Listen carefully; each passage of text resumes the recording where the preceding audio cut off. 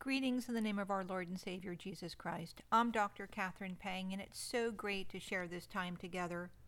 Welcome to the Living Way, the podcast ministry of the Christian Life Institute, and the Christian Life Institute's purpose: to grow Christians forward, to live victoriously as overcomers in but not of the world, through the hope and healing of Christ. If you miss any of our messages, you can find a link and more information on our website at christianlifeinstitute.com. Our podcasts are available on Thursdays. Please subscribe to our mailing list on our website, christianlifeinstitute.com, to receive notifications about our podcasts, blogs, and other events at CLI. As we begin, you may want to grab a Bible and follow along as we share Scripture throughout our time together. Our message today is titled, Christ Our Lifestyle, Part 1. Last week in Christ Our Lifestyle, Part 1, we ended with these thoughts. Not underestimating the power of the flesh begins with recognizing the extent of deception. Beginning in Genesis 3:13, the serpent Satan deceived, as we read Eve say, "The serpent tricked me." Jacob in Genesis 29:25 said to Laban, "Did I not serve with you for Rachel? Why then have you deceived me?" The Gospel of Mark makes it clear in 7:21 through 22, "For from within, out of the heart of man, come evil thoughts, sexual immorality, theft, murder, adultery, coveting, wickedness, deceit, sensuality, envy, slander, pride, foolishness." Satan, others, our own humanness, self, does and will deceive you and me, and anyone for that matter. We must embrace the truth of Romans 8:8. Those who are in the flesh cannot please God. So how do we move forward? Today in Christ Our Lifestyle Part 2, we begin with crying out, "Lord God, reveal to me in a new way the glory of your grace." We can choose to cultivate the capabilities through infusion, reading His Word over and over, cover to cover. There is no better way to get close to the heart of God, to learn who God is according to His Word. The Bible reveals and teaches us about the character of God and His redemptive plans and salvific grace. In 2 Timothy 3:16 we read, and I quote, "All Scripture is inspired by God and is useful to teach us what is true and to make us realize what is wrong in our lives. It corrects us when we are wrong and teaches us to do what is right." We can choose to be mindful of Romans 8:5, and I quote, "For those who live according to the flesh set their minds on the things of the flesh, but those who live according to the Spirit set their minds on the things of the Spirit." And we can choose to be one who sets our minds on Christ and the things of the Spirit. We can choose to put on the new self, as we read in Colossians 3:1 through 4, and I quote, "If then you have been raised with Christ, seek the things that are above, where Christ is seated at the right hand of God. Set your mind on things that are above, not on things that are on earth. For you have died, and your life is hidden with Christ in God. When Christ, who is your life, appears, then you also will appear with Him in glory." We can choose to appropriate and digest the truth of 1 Peter 5:8, and I quote, "Be sober-minded, be watchful. Your adversary, the devil, prowls around like a roaring lion seeking someone to devour." We can implement Matthew 6:41, and I quote, "Watch and pray that you may not enter into temptation. The spirit indeed is willing, but the flesh is weak." We can truly choose to believe Romans 7:18 in a spiritual and therapeutically healthy way, and I quote, "For I know that nothing good dwells in me, that is in my flesh. For I have the desire to do what is right, but not the ability to carry it out." We can choose to live out our sanctification through the Holy Spirit in His healing joy and peace. We can choose to pray, "Father God, we come before you recognizing our weaknesses and our flesh. We come before you humbling ourselves before you and asking you to help us see our susceptibilities, our temptations, our fleshly selves, so that we may submit to your healing, transformative grace.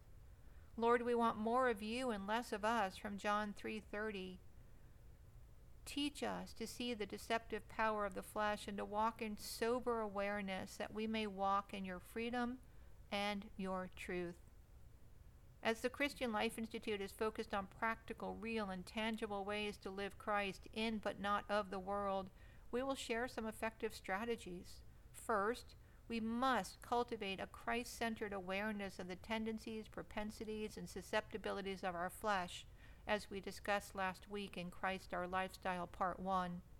To do so, as we discussed, requires a desire to choose to allow the Lord to reveal to you those areas where you are prone to what we refer to as stepping in your flesh. For example, if you are susceptible to impatience and you know you are jumping on a freeway during rush hour, your susceptibility will flare, your tongue will ignite, and unrighteousness will flow forth. Second, you must learn to deep dive, as we refer to it at the Christian Life Institute, as well as therapeutically. Briefly, the deep dive requires a stop, pause, identification, and reframe. Our method includes asking, what am I about to say? Why am I about to say it? What is my intent? What is my motive? And what is the truth in this? For example, your friend shares he's headed to the grocery store and asks if you want him to pick anything up for you. You say, great, I really need some coffee, bagels, and eggs. He says, no problem. He stops by and brings your grocery bag. You look inside and you see no coffee. What do you do now? Take a moment and use the process above before you answer this question. Let's walk through it together. What am I about to say? Where is the coffee? Why am I about to say it? Because there's no coffee in the bag. What is my intent? To point out there's no coffee? What is my motive? To make sure he knows he forgot the coffee? Ah, that is the red flag. Do you see it? My motive is unrighteousness. Let me explain. What is the value add or upside to stating there's no coffee? There is no coffee. The explanation is self-evident. He either forgot the coffee or intentionally chose not to bring the coffee. So stop and ask yourself, what do you know about your friend? Would he intentionally not bring you coffee? Unlikely, or he would not be a friend. So the answer is he forgot. If you point it out, you are magnifying his error and intentionally shaming him. Now before you say, but how will he know? Ask yourself, why does he need to know/learn? If you are inclined to say, so he will not do it again, this is a rationalized deception. Your pointing it out and inflicting shame will not ensure he does not do it again. So what do? You say thank you, let it go, and buy some coffee. This is the narrow road, life in Christ that restrains the tongue from its evil ways. You cannot say thank you. And if you can't say thank you, then you duct tape. And if there is something to be learned, then you point it out in grace and love and say, hey, don't know if you know, but it seems like maybe there's an issue for getting coffee. So how can we help with this? Then use it for a real teaching moment, not just to vent a resentment. So we mentioned duct tape a moment ago. Duct tape is strong. It's an adhesive. It binds well. It's very hard to tear and strip away.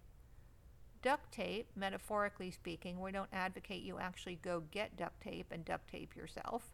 We suggest that you use it as a safeguard. As we learn and cultivate Holy Spirit-equipped restraint, we must carry our duct tape in our spiritual and therapeutic toolbox to ensure that, quote, no corrupt talk comes out of our mouths, as we read in Ephesians 4:29a. We must at times, metaphorically, duct tape ourselves for our own growth and benefit, as well as that of others. Duct tape is useful when we feel or think that we cannot resist our own urges, triggers, flesh-driven ways, when we feel as though, and we cannot, control the tongue. We ought not be afraid to metaphorically duct tape. Remember what James says about our tongue? Quote, we bless our Lord and Father, and with it we curse people who are made in the likeness of God. If we cannot build up as it fits the occasion, as we read in Ephesians 4:29b, to give grace to those who hear, then perhaps we need to metaphorically duct tape. Duct tape is useful in implementing this scripture from Proverbs 17:28, and I quote, set a guard, O Lord, over my mouth. Keep watch over the door of my lips. Even a fool who keeps silent is considered wise. When he closes his lips, he is deemed intelligent. Let us choose today, as we read in Titus 3:2, and I quote, to speak evil of no one, to avoid quarreling, to be gentle, and to show perfect courtesy toward all people. Let us choose to pray, Lord, guard my tongue. Let us pray for the wisdom to know when to metaphorically duct tape and to allow the Holy Spirit to constrain and restrain the tongue. Let us choose to be an instrument of edification and blessing in the lives of others, and be desirous of and grateful for His refining process. Let us desire to be recipients of the steadfast love of the Lord. Our prayer at the Christian Life Institute is that through our blogs and podcasts, your heart will be ignited by the Word of God through the power of the Holy Spirit to live a transformed life and make an undivided commitment to Jesus Christ so that your faith will be active for the kingdom of God. Our continued prayer for all who read and listen to His Word is that you may know the love of the Savior and the glory of an undivided heart, that you may be encouraged and edified through the love of Christ and the light of Christ by the power of the Holy Spirit, feasting on the Word of God. Love for the Lord is contagious, and our heart's desire is that all who know Him would be, as we read in 1 Corinthians 15:58, steadfast, unmovable, always abounding in the work of the Lord. We pray you will make it your prayer that you may know the love and joy of the Savior more, seek His face, and serve the almighty living God. To make a difference for Jesus Christ in this dark and immoral world, to humble yourself, seek Him, touch the heart of God, and impact your family and community for your Lord and Savior Jesus Christ. To remember moment by moment in the midst of the tumultuousness of life that God has a perfect plan for you. We pray you choose to make it your desire to allow Him to work through you as His vessel, giving all glory and honor to God. Before you can truly, deeply, intimately say, Lord, I choose you as my lifestyle, you must be willing. So let's ask an ouch question. Are you willing, or are you lukewarm? In Revelation 3:16 through 17 we read, and I quote, I know thy works, that thou art neither cold nor hot. I wish that you were cold or hot. So then, because you are lukewarm and neither cold nor hot, I will spew you out of my mouth, Jesus says to the church at Laodicea. When Christ's beloved chooses lukewarmness, His beloved is saying in effect, I choose not to commit my ways unto the Lord. Did you know that if you have professed salvation in Christ, you are Christ's beloved? He knows your works, as we read in Revelation 3:16. So because you are lukewarm and neither hot nor cold, I will spit you out of my mouth. God tries the heart, as we read in 1 Chronicles 29:17, and I quote, I know, my God, that you test the heart and have pleasure in uprightness. In the uprightness of my heart I have freely offered all these things, and now I have seen your people who are present here offering freely and joyously to you. So what is it to be lukewarm? The one who says, I know the Lord, I prayed to receive Jesus into my heart, I spent some time reading the Bible, I even went to church, I really thought it was fun, but my friends had other plans. So much more seemed so much more interesting, exciting, doable. Christ died, He rose, but no one understood. He asked us to follow Him. But the ways of the world, well, and the ways in our sight, well, and the opinions, thoughts, perceptions of others, well, it is never too late to turn back to your first love, to proclaim His name above all names. He loves you. Allow the flame of the Holy Spirit to kindle a fire for the Lord and choose to lose your life in His.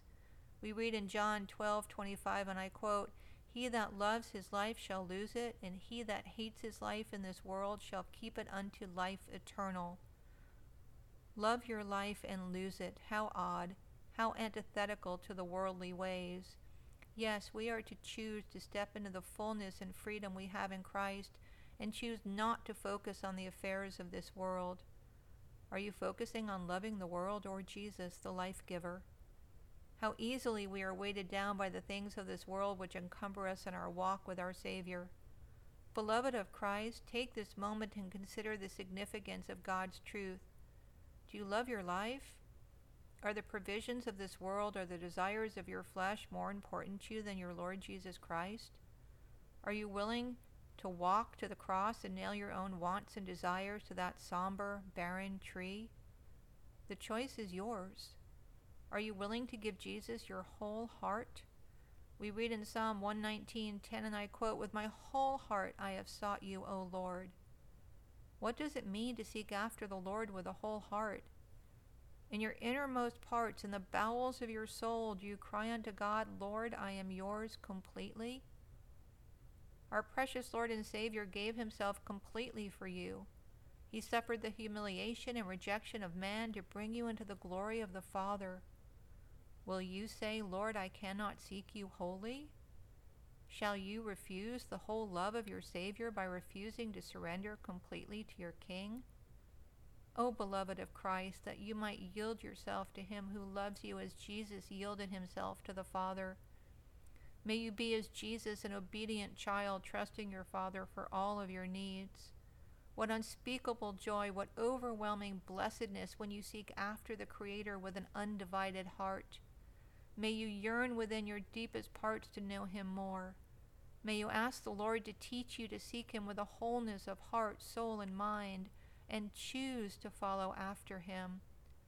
In Psalm 63:8 we read, and I quote, "My soul follows hard after you.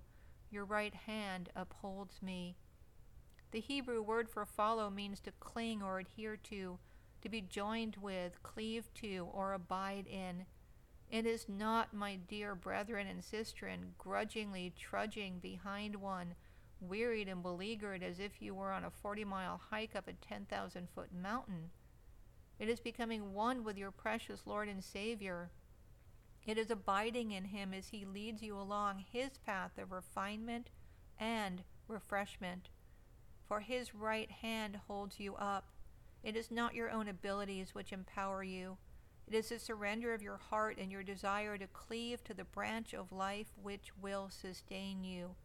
As we read in Hosea 6:3, and I quote, "Then shall we know, if we follow on to know the Lord. His going forth is prepared as the morning, and he shall come unto us as the rain, as the latter and former rain unto the earth." Let us choose to jump off the fence of lukewarmness. Let us choose to lose our life in Jesus. Let us choose to give him our whole heart. Let us choose to follow after our life giver. Let us choose to pray, "Lord, we choose you. We choose to surrender deeply into your love, your will, your way. Lord, equip us. Lord, empower us. Lord, guide us as we rest in and trust in you." As we learn to see, we learn to walk in his way, his will, his footsteps. We come to see and truly believe that we can live in but not of this world.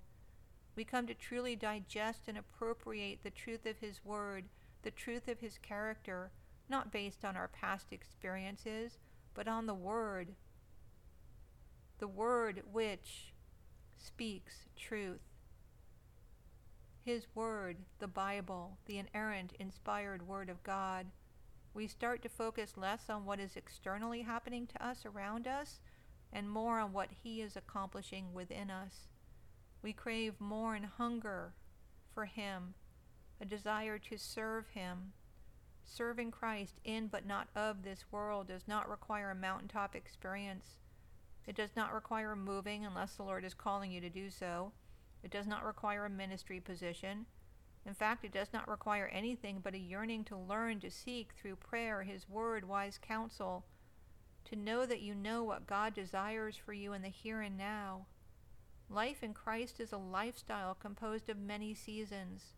We can live at what we refer to as the grain of sand level, whether as a teacher, stay-at-home parent, lawyer, business owner, accountant, nanny, server, etc. The occupation is not relevant. The heart is relevant. The attitude is relevant. If you are craving surrender, sight, and service, then step into him. He will guide and direct your steps, and we will come alongside you in your journey. Let us as his body serve him as he directs each of his members, his children, for His perfect purposes and glory. Let us cry out to Jesus, Lord, help me surrender, see, and serve. I want to journey with you and step on the narrow road which is the sanctified life.